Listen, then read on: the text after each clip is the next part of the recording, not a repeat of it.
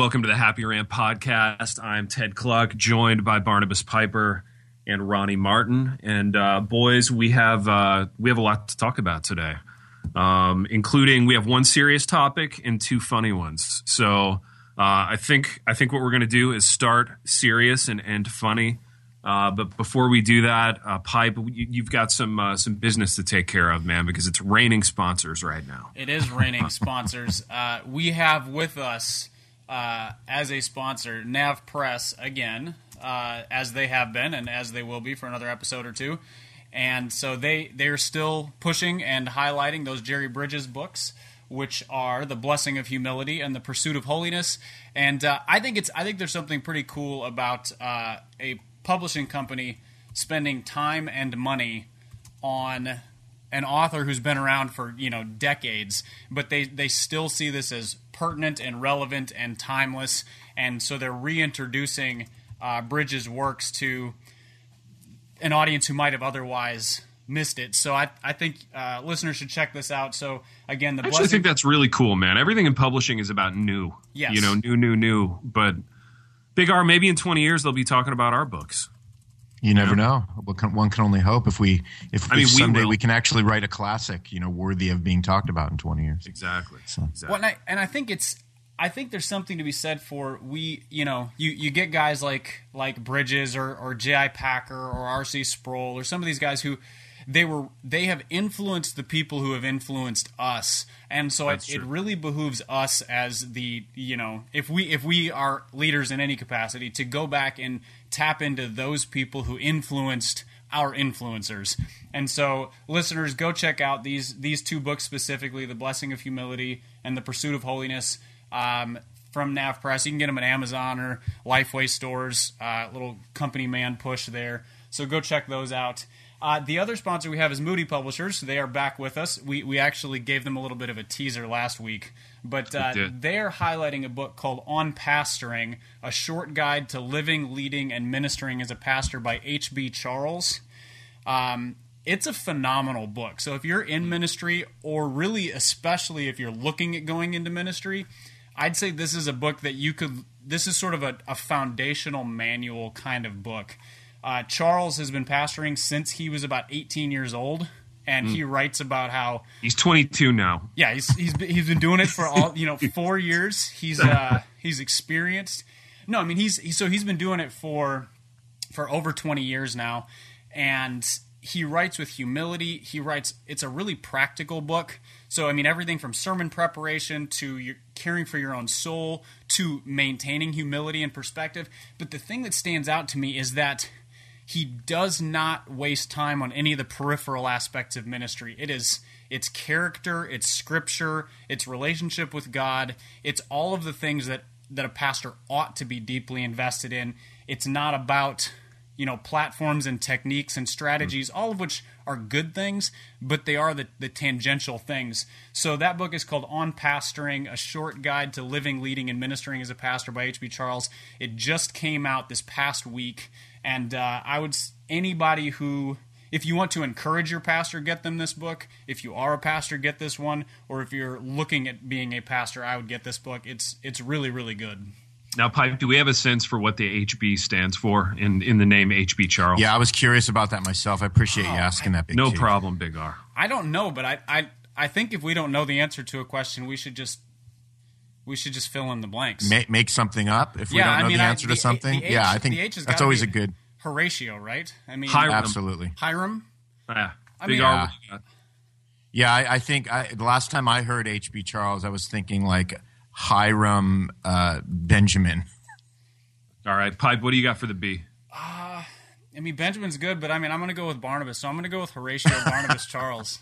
Oh, you know what? I think that's a winner right there. Ego's really landing heavy and hard today already. All right, Horatio Barnabas. Let's roll with that. And if your name was Horatio Barnabas, wouldn't you go by HB as well? Because who wants to be called that?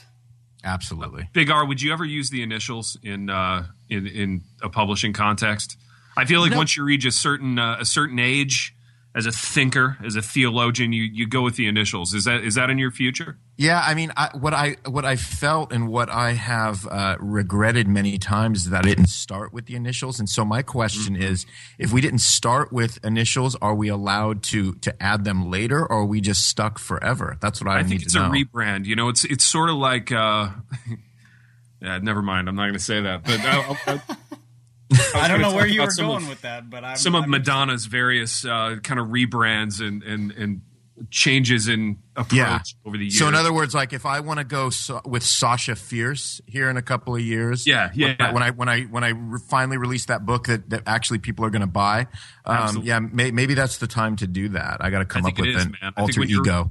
Yeah, when you're ready for a change in approach completely, that's when you do it, man. That's what I'll throw out the initials. I'll have my R.C. Sproul moment at some point. R.J. Martin. Obviously. I was going to go with R. Joseph Martin. What do you guys think about that? I think that's strong because I think R.J. sounds like a little kid. Yeah, you know it does. Yep. R. Joseph Martin sounds like a guy that sells some books. R. Joseph Martin sounds like a cult leader. Dude, you're right. L. Ron Hubbard and R. Joseph Martin on the same panel discussion. I'm gonna roll with it as a consideration for the future. I like it, Big R. I like R. Joseph. I think you're onto something there. What about R. Joseph? Just skip the last name. How about getting like kind of just edgy like that? How about that? I like it. All right, R. Joseph. Yeah.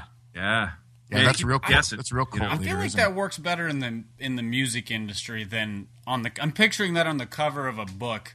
I mean, unless you was a particularly edgy book. Yeah.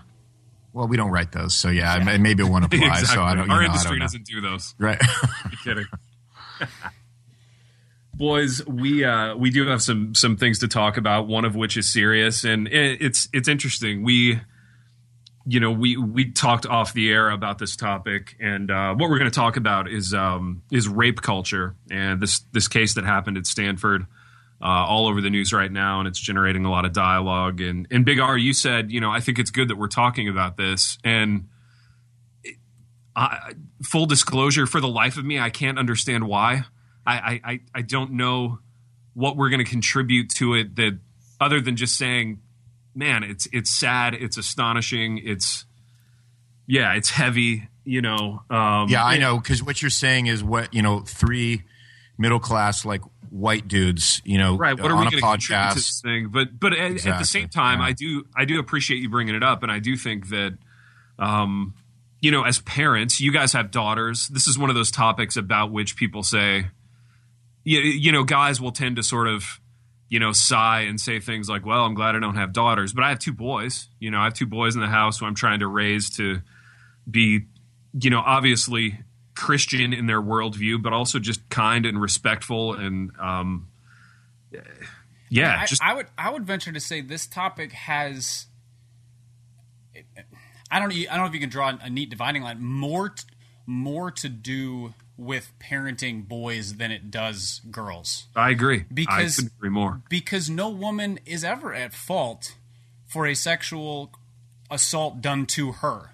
Does not matter what decisions she has made. If a man forcibly or coerces her into any sexual act, that's not her fault. And so that doesn't take the responsibility off me to raise my daughters to be godly and be strong and be confident enough to fend off somebody or to make good decisions. But again, never a woman's fault. Whereas we have failed young men if the phrase rape culture can exist. Like that phrase should not exist. So how can rape be a culture unless it's Sodom and Gomorrah? Like, that's obscene. Well, and I think you make a great point. And this story brings in, to me, all kinds of interesting things about socioeconomics and the culture and pornography and just sort of the deadening effect over time of this over-sexualized culture that we live in. So just to very briefly recap the story, and then I'll let you guys riff on this. There was a swimmer, right? He was a swimmer at Stanford. So very high-end school, high-end, socioeconomic status, ostensibly. And he raped a girl at a party, and got off with a very light sentence. And now there's a lot of controversy surrounding this. So you guys, as fathers of daughters, have a unique perspective on this. So Big R, you brought this topic to our attention. What did you want to say about it? Yeah, I don't know. I'm open. I'm open to any kind of dialogue about it. To be honest, the reason why I had gotten into a conversation with my own daughter, who's 20 years old, and she listens to the rant, and she suggested that we do a little riffing on it. And again, there's a lot of justifiable moral outrage in terms of this, youngish, privileged white swimmer who got off on a very lenient sentence from the judge. 6 months, because the judge said it would have it would be essentially it would be bad for him to be in prison for longer than that. And my thought was, well, isn't that the point? That's the point. It's supposed to be bad for him. Right. So I think, man, again, the implications for this, right? So we can sort of shoot off into many. I think there's so many different lanes we could drive down when it comes to this, and I think it's just I think you kind of hit on it a little bit, Big T, which is just the sadness of a culture that decides what it's made its own moral decisions on what is more important and what is less important in regards to issues of to issues of sexuality in general, and then again sexual crimes against women in general, saying, well, we have decided that this is more important, this is less important, and then in the midst of that, we make all kinds of value judgments. Right, you've got a judge saying, because this guy is a well-to-do swimmer at Stanford, prison would really be bad for him. Right. His life is more sort of worth protecting in the sense of, we're going to keep him out of the, sort of the pitfalls of the legal system and just assume that he's going to be okay because he's got some bank and he's got a dad who wrote a really heartstring pulling letter on his behalf. You know what I mean? Right. So in other words, what got heightened, what's most important, the thing that we're valuing the most, with this decision is his career trajectory, right?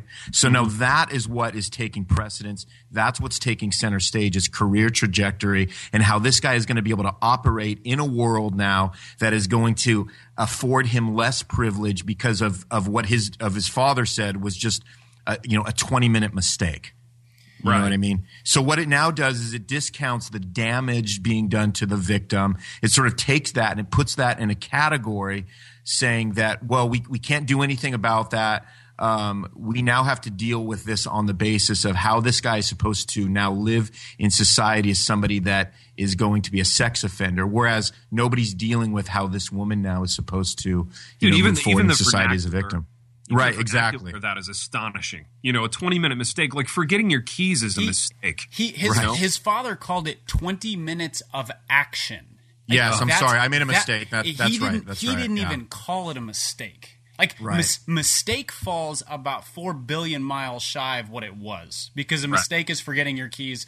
A mistake is, I forgot to send that email or whatever.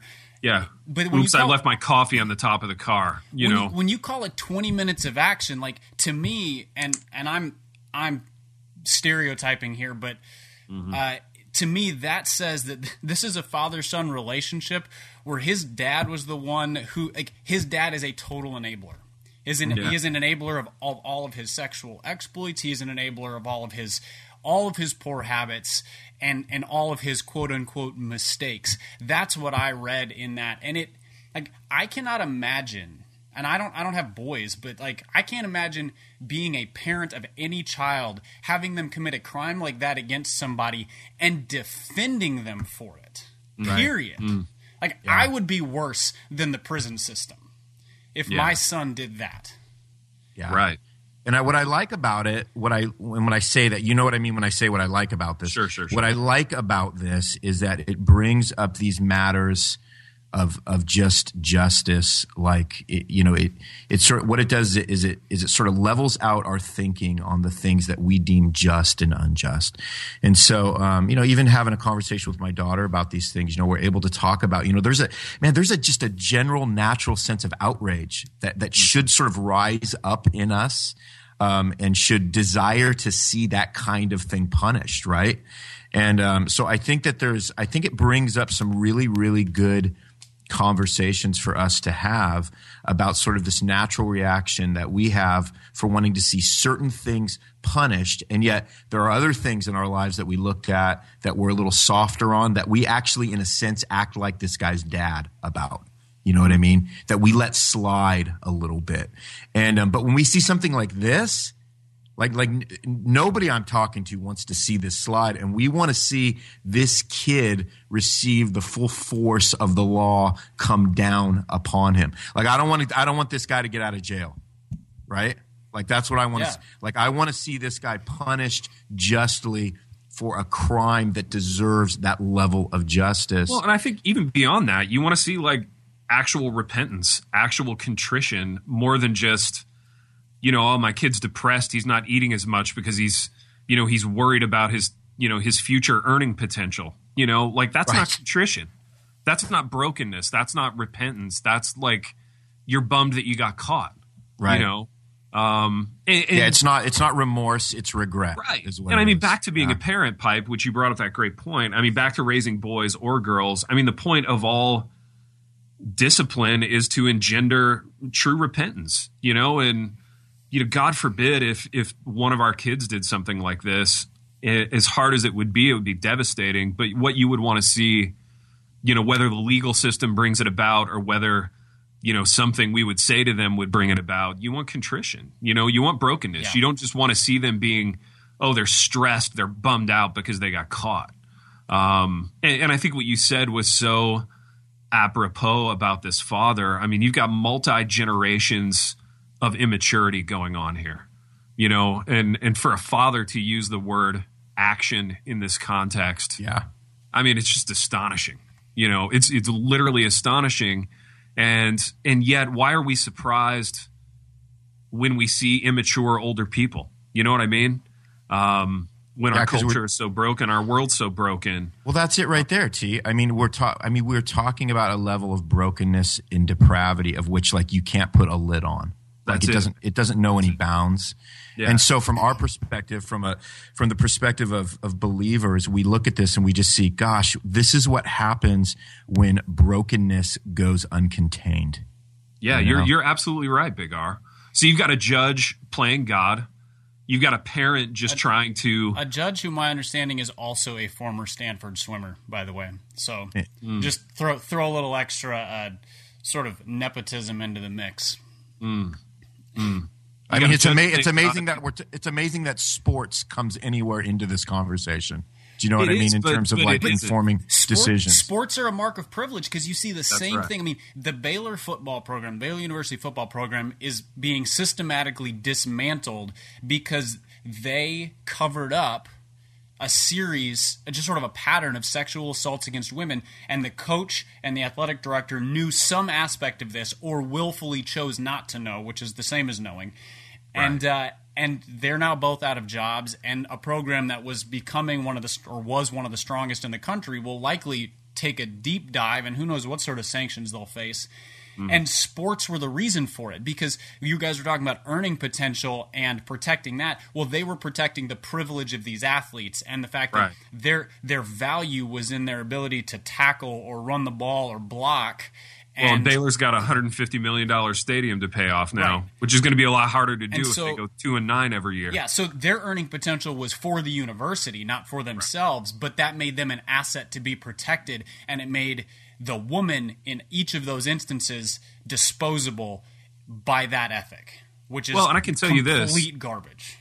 And you know this, Pipe. I mean, if you're any kind of a decent athlete, the first person you meet on campus when you're being recruited, they get a hot girl to show you around. I was never a good enough athlete to discover that, but I know it to be true for others. Well, but the implication is, we're going to surround you with this if you come here. Yeah. And certain things will be your purview, that aren't there just for your run of the mill math major or whatever. And I think being ensconced in an elite sports culture, it throws off your sense of what's normal and what's not normal, what's right, what's wrong.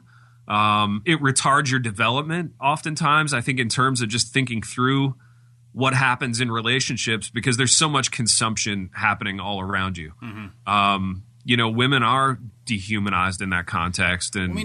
And you get that from, porn is one of the largest industries in our country, and it's commonplace now. Like, it's not even a thing that is viewed as morally reprehensible by the vast majority of the population anymore. It's normalized. It's normalized in pop culture. It's just a thing that people consume, and that is feeding people daily an ethic that sex is about me, my pleasure, no commitment, no vulnerability, no exchange of affection whatsoever, and oftentimes the abuse and manipulation and exploitation of women. And so there is zero emotional damage portrayed and maximum emotional damage, the potential for it, and then that is taken into a college dorm full of weed and cocaine and alcohol. And what decisions do you think are going to be made when sex is all about me and I am all about me and I'm the most important person on campus? And the only depiction of women I've ever had drilled into my head is that they do not matter and that they are objects for my pleasure. Of course I'm going to make that decision.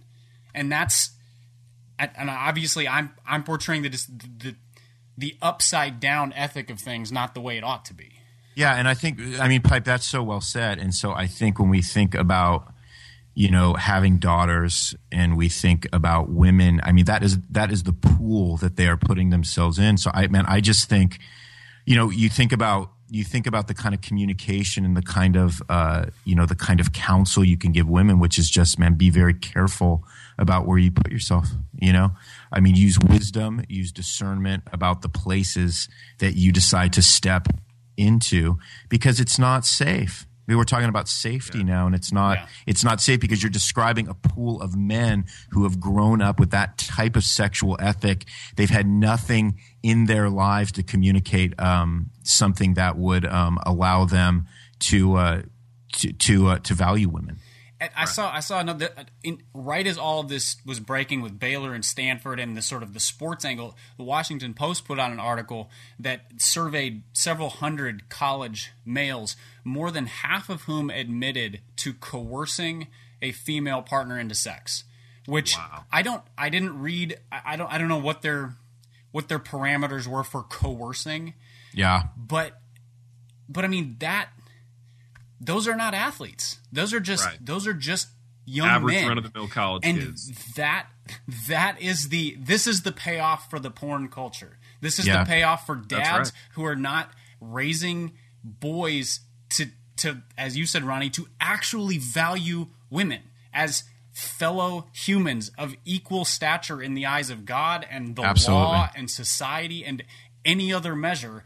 And it's like it's so completely broken doesn't even begin to cover how upside down all this is. So boys, as fathers of daughters, let me bring this a little bit closer to home, because in kind of some of the reform circles that I've run in, man, there seem to be some wildly kind of extreme responses to this. One of which is you basically do the equivalent of like throwing a burlap sack over your daughter and making her unattractive and saying, don't go to college because, really what's the point? You're just in training to be a wife. That seems extreme to me, but I don't have a daughter. You know what I mean? And if I did, that might be my impulse. And if I can interject, there is a distinct overlap between treating a daughter like that and a college young man treating a woman like she is a piece of meat, because you are treating your daughter as if she has no potential to be reached and is only to be handed off from you to the next guy who owns her. Right. So that's well said. There's my rebuttal to that view. Big R, Yeah. you got anything on this before we move on? Yeah, I know, and I know this is heavy for the rant, so I appreciate our listeners kind of engaging with us in this for sure. But yeah, I think it was a necessary thing for us to engage in. So as the father of a daughter, so yeah, for me, I think of protection in terms of not allowing yourself to be put into situations where you can be taken advantage of, where you can be victimized.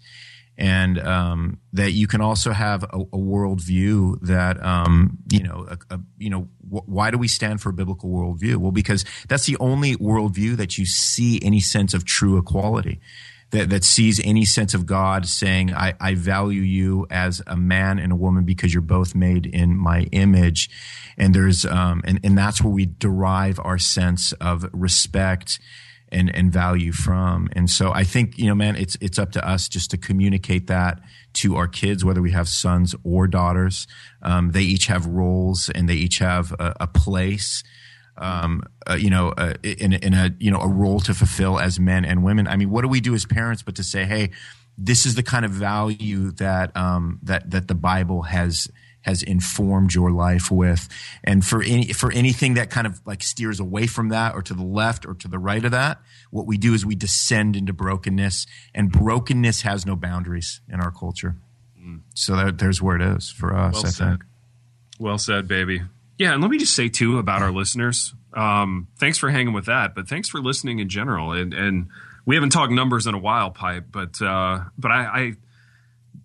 guess this thing is growing, right? People are joining up every week, and we're getting more and more listeners and more downloads. So we appreciate you doing that. Yeah, we keep hearing from people on Twitter. Hey, just discovered this, just started listening. We've had multiple people who have said, I'm on a cross country road trip and binge listening, which I don't know what effect that has on someone's psyche, but I hope it puts them in just a delightfully snarky mood. I hope so too. I'm sure it does. Well, boys, speaking of being delightfully snarky, we've got another topic here, and I think the rest of the way out, these are all listener-suggested topics. And delightfully snarky topics. So, yeah, somebody just wrote in with a stunner. This is a great one, and I can't believe we haven't talked about it. It's why aren't there daddy blogs? You know what I'm saying? There's mommy blogs. It seems like you can swing a cat in any direction and hit a mom who has a blog, and she's posting all the pictures of like the unique things that she's made and the kids looking amazing and delightful, right? Well, there's that style of mommy blog, or there's the world is falling down around me, but we're all in this together. Every mom. Dude, is no, a really, hot I'm not familiar with that. Talk about that kind of mommy blog. I think this is, I don't know if it's younger moms or it's the shift towards authenticity, but it's I'm sitting here in a room full of unfolded laundry, and the dishes are dirty in the sink, and sort of painting the picture of a chaotic home. But there's the more faith angle where I'm finding my satisfaction in the Lord, or there's the more confession angle, like I just want to lock my kids in the closet. But then it's basically a community of support for like pressured moms who are coming together and saying, yeah, me too. My laundry's life dirty is a too. mess. Yeah, my life is a mess, and we're all in this together. Dude, this is fascinating. So the reader's question was, why aren't there daddy blogs? Now, I want to ask the question before we even get into that. Are we sure there aren't? Have you guys, do you know of a daddy blog? Do you know anything of this nature that exists? Because I'm guessing, man, and this is just a guess. There's some like 30-something hipster dad out there who's doing a daddy blog. Oh, I mean, unarguably, yeah. There has to be. Yeah. I haven't run across that. I've not run across that at this point. I've probably run across some regular blogs by dudes that insert a lot of like daddy information, or you see a lot of like. I know of this, man. I know of this. I know kind of a little crossover. It would be a little crossover stuff going on with that, know? And yeah, I feel like the closest you get are the guys who constantly post like daddy-daughter date photos to Facebook and Instagram and stuff like that. But there's not like subtext, I'm a great father. Yeah. Look at what a great father I am. Yeah. And or those kinds of things. But there's not the sort of like community that surrounds them. Like mommy blogs are built on this community aspect or herd aspect of like a mom writes about how hard her day is, and like 400 women come alongside and say, "It's okay, you can make it, honey." And I have never seen a dad blog like that. Dude, why aren't we doing this for each other, boys? That's my question. Why am I not writing a blog saying how hard my day was and I having 400 people Big go? T, ask yourself that question and get going on that. Get moving on that. The question, dude, seriously. Well, here's the answer. If a friend of yours wrote a blog like that, how would you respond to your friend? I wouldn't read it, for one thing. Okay, and if you did, I'd be too busy dealing with my stuff. I would probably tell my friend to shut up and stop whining. Yeah. Like, life is hard. Buck up. Dude, right, and the whole life is hard thing, man. And Big R, you could speak to this theologically. You're a man of the cloth here on the program. I love that phrase. Isn't there a sense in which, there's all this blogging and my day, and it's hard, and like, dude, the Bible is not unclear about this. Like, it is going to be hard. Yet there's this air of like surprise or disillusionment on these blogs where it somehow comes as like a shock to people that that having kids is not all like ice cream and puppy dogs. Yeah, because absolutely. I mean, the Bible's pretty clear. I mean, all you got to do is read stories about how hard it was for all the characters we read about in the Bible. And then you get into the New Testament, and you got a dude named Paul who just literally is telling you that it is hard, it's going to be hard, it was never not going to be hard, it's supposed to be hard. Let me chronicle all the hardness and the heaviness I'm going through. And then, we act shocked because life is carrying some level of challenges for us. But I think it's because we have the outlet now to actually talk about how hard everything is. So, in other words, if we have the ability to complain about our lives and the level of challenges that we're faced with. I mean, because it's so easy now, because we sort of have the mechanism to do it, we're going to take advantage of that, right? So because I can get and just type out a blog and talk about how woe is me about everything is, I mean, we're going to take advantage of that, and that's always going to be easier than to talk about the blessings that we have in our lives. So it seems it goes woe is me, or it goes, look how perfect everything is. This is just idyllic and it's wonderful. But you know what, though? I would say that you don't. And again, Piper, you can speak to this. I don't see a lot of blogs that are idyllic. What I see is, I feel like that's a little more saved for like our Instagrams and our Facebooks. Yeah. Just these little like one shot, sort of like idyllic. Hey, this was the family today on vacation. This was the family enjoying our Saturday, which again, I don't even care about that, and I'm okay with that. But I think the blog culture it definitely leans towards just a little bit more of a woe is me. Well, and I think it's I feel like, and going back to the sort of the gender divide between these things, if I'm having a brutal time familially, whatever that means, like just my kids are rotten, and my kids are rotten a fair amount of the time because they're children, and that's what children do, contrary to, I don't know, the way that they generally get presented as idols.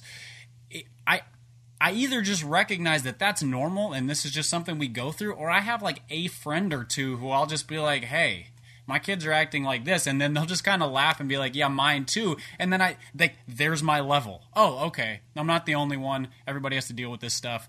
And why do I need to publicize how hard it is to be the father of a 10-year-old who rolls her eyes at me constantly and talks back?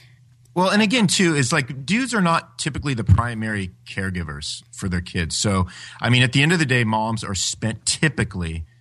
don't get angry, listeners, but really, dudes are not spending the majority of the time with their kids that moms are, and so there hasn't. I don't think we've seen that type of culture with dads sort of rise up in terms of becoming a community. Whereas moms are always going to be able to find a community of moms. What dads do is say, hey, let's go hang out on the park where our kids play on the playground, and we'll talk about the game, And so there's a little bit less in like minute to minute engagement with dads typically than there are with moms. I think that's true.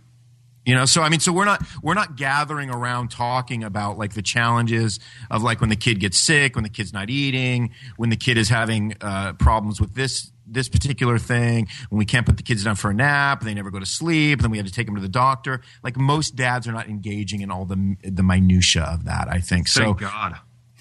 So, well, they just answer. Or if we are, it is just a part of life. Like there's, I I don't feel a great sense of emotional investment in carpooling my kids around and how stressful that is. I don't get this great sense of my life is so difficult. I mean, yeah, there are some days that are just stressful because, my wife is working and I'm taking the kids from soccer to dance to we got to go to the grocery store on the way home to get them dinner, to do homework, to whatever. But like we get to that's called just being a person. I know. I get to the end of the day and I'm like, you know what? If I wasn't doing this, I'd be working and then writing and then on a call with somebody, and that's also busy. And I realize I sound soulless because it sounds like I don't have a relationship with my kids, but like they're just two different sets of responsibilities, and the relationship fits in somewhere. You're just describing the difference between men and women. I mean, that's really all you're men are from Mars, women from Venusing this whole thing. So basically, because men aren't not as emotionally driven. We don't feel like the way that we get through things is by accomplishing the tasks that it takes to get through the day with our kids. And that's sort of the catharsis for us. Well, the kid had an issue. I took care of it, because men are typically fixers, whereas women fix things as well, but they also have the ability to emotionally vent about those things. And they typically like to do it in more communal settings with other women. Whereas we're like, there's a problem. I fixed it. And now I can move on to the next problem and fix that problem. And I don't really feel like I sort of have the need to emote about it. So it's men and women right there.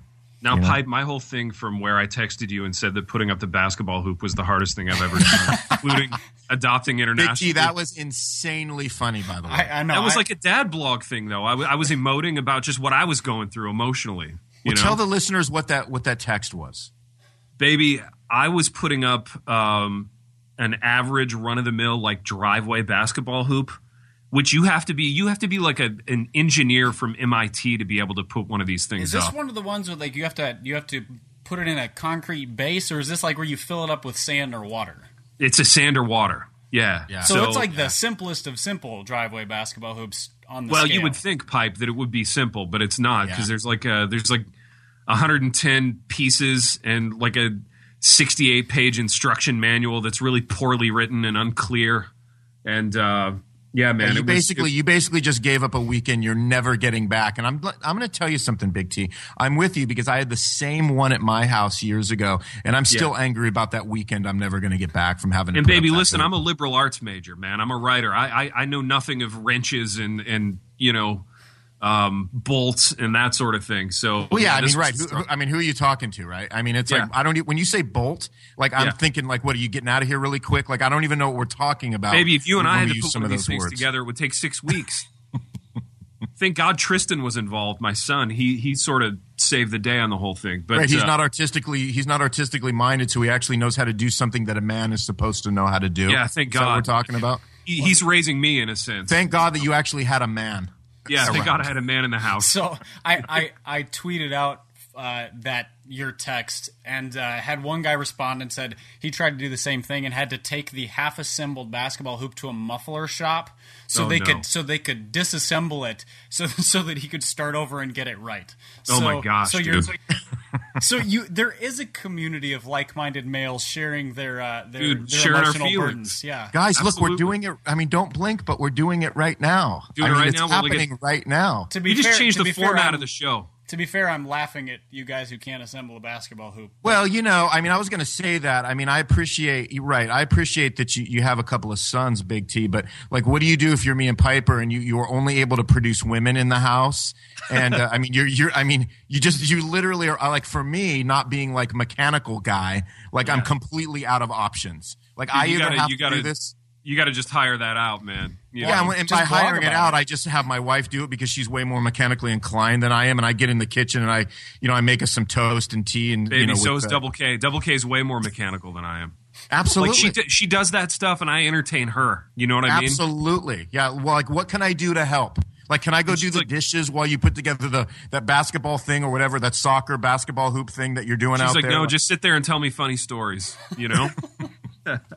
But sit there and do the podcast while I take care of this. Like right now, behind me, my wife's like just putting together something, Dude, yeah, she's changing the oil in your car and rotating the tires as we record. Yeah, absolutely. Hold on, babe. No. I can hear the back lug tires wrench. to the front. Back tires. Yeah, back tires to the front. Exactly.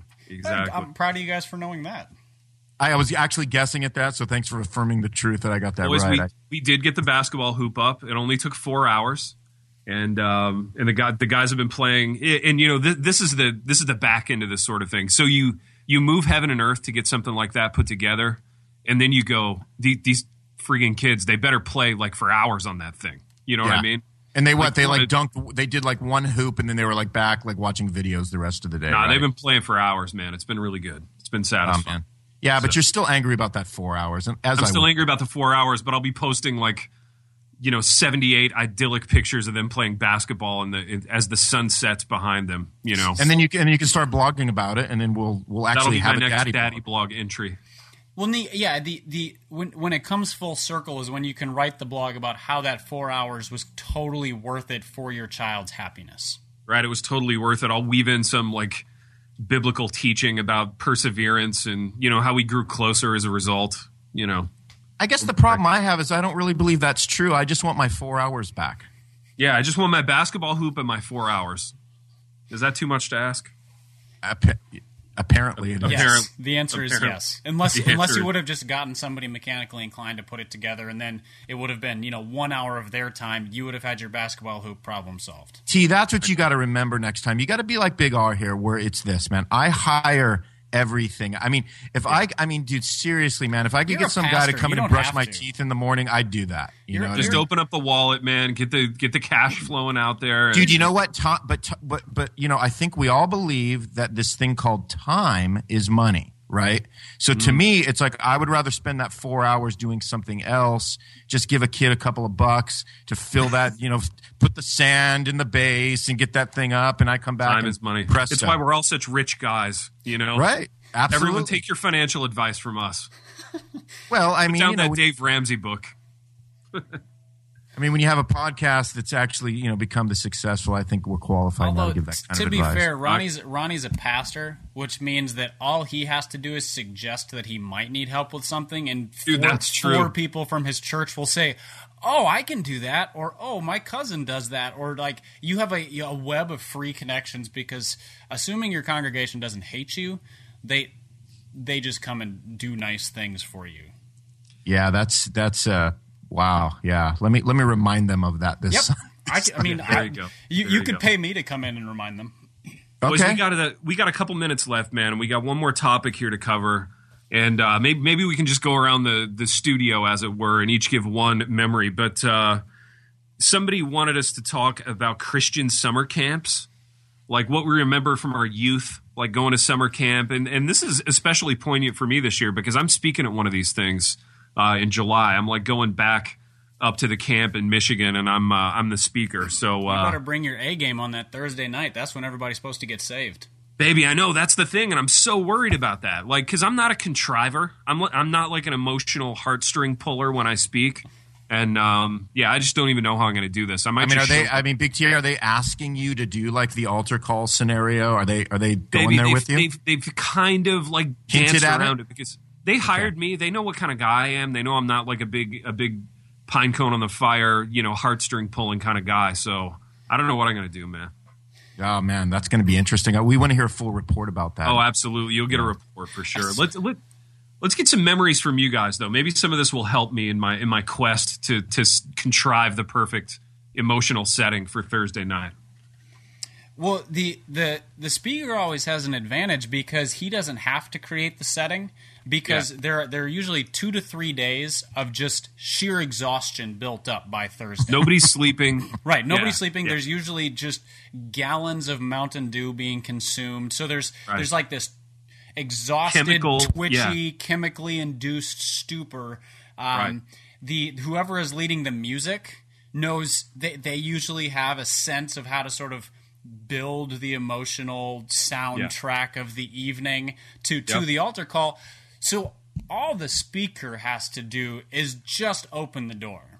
Yeah. If you want to, and then they just straight up front. Here comes kids. I had a friend who just posted on Facebook a couple days ago. He said, "Phew, I managed to be the first He said, I managed not to be the first summer camp speaker to not save any kids. He said, he's like, two kids. I guess it counts. Yeah. Big T, did you hear that, man? Did you hear what Piper just said? Just open the door, dude. Dude, that Just actually, open the the two door. kids thing, it fills me with stress. Because, like, what if I get 0 kids? You know? I feel like that could happen to me. Well, no, then if you're afraid of that, then you have to bring in the superpower, which is large bonfire by a lake, usually if there's a ring of logs for them to sit on, or possibly a built-in amphitheater, depending on how nice the camp is. That usually takes care of it for you. Yeah, but put nature into the mix. Dude, you can get you can throw down you can throw down a big Paul Washer thing and get real hard, get real reform. Tell them none of them are saved, and kind of you could do that really big like fire and brimstone kind of thing. I mean, I think that might be effective too because they're going to be at that place where they're vulnerable and they're ready to hear that. Dude, just condemn, just condemn, baby. When I was a kid, it was two memories I have of church camp.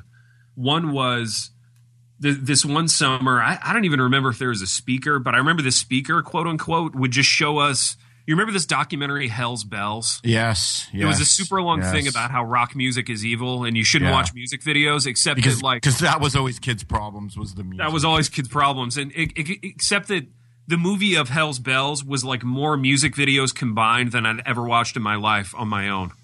Right. You know what I mean? It's like what turned you on to a bunch of bands you would have never known about otherwise. Dude, yeah, I'm like sitting there in my notebook buying all their records.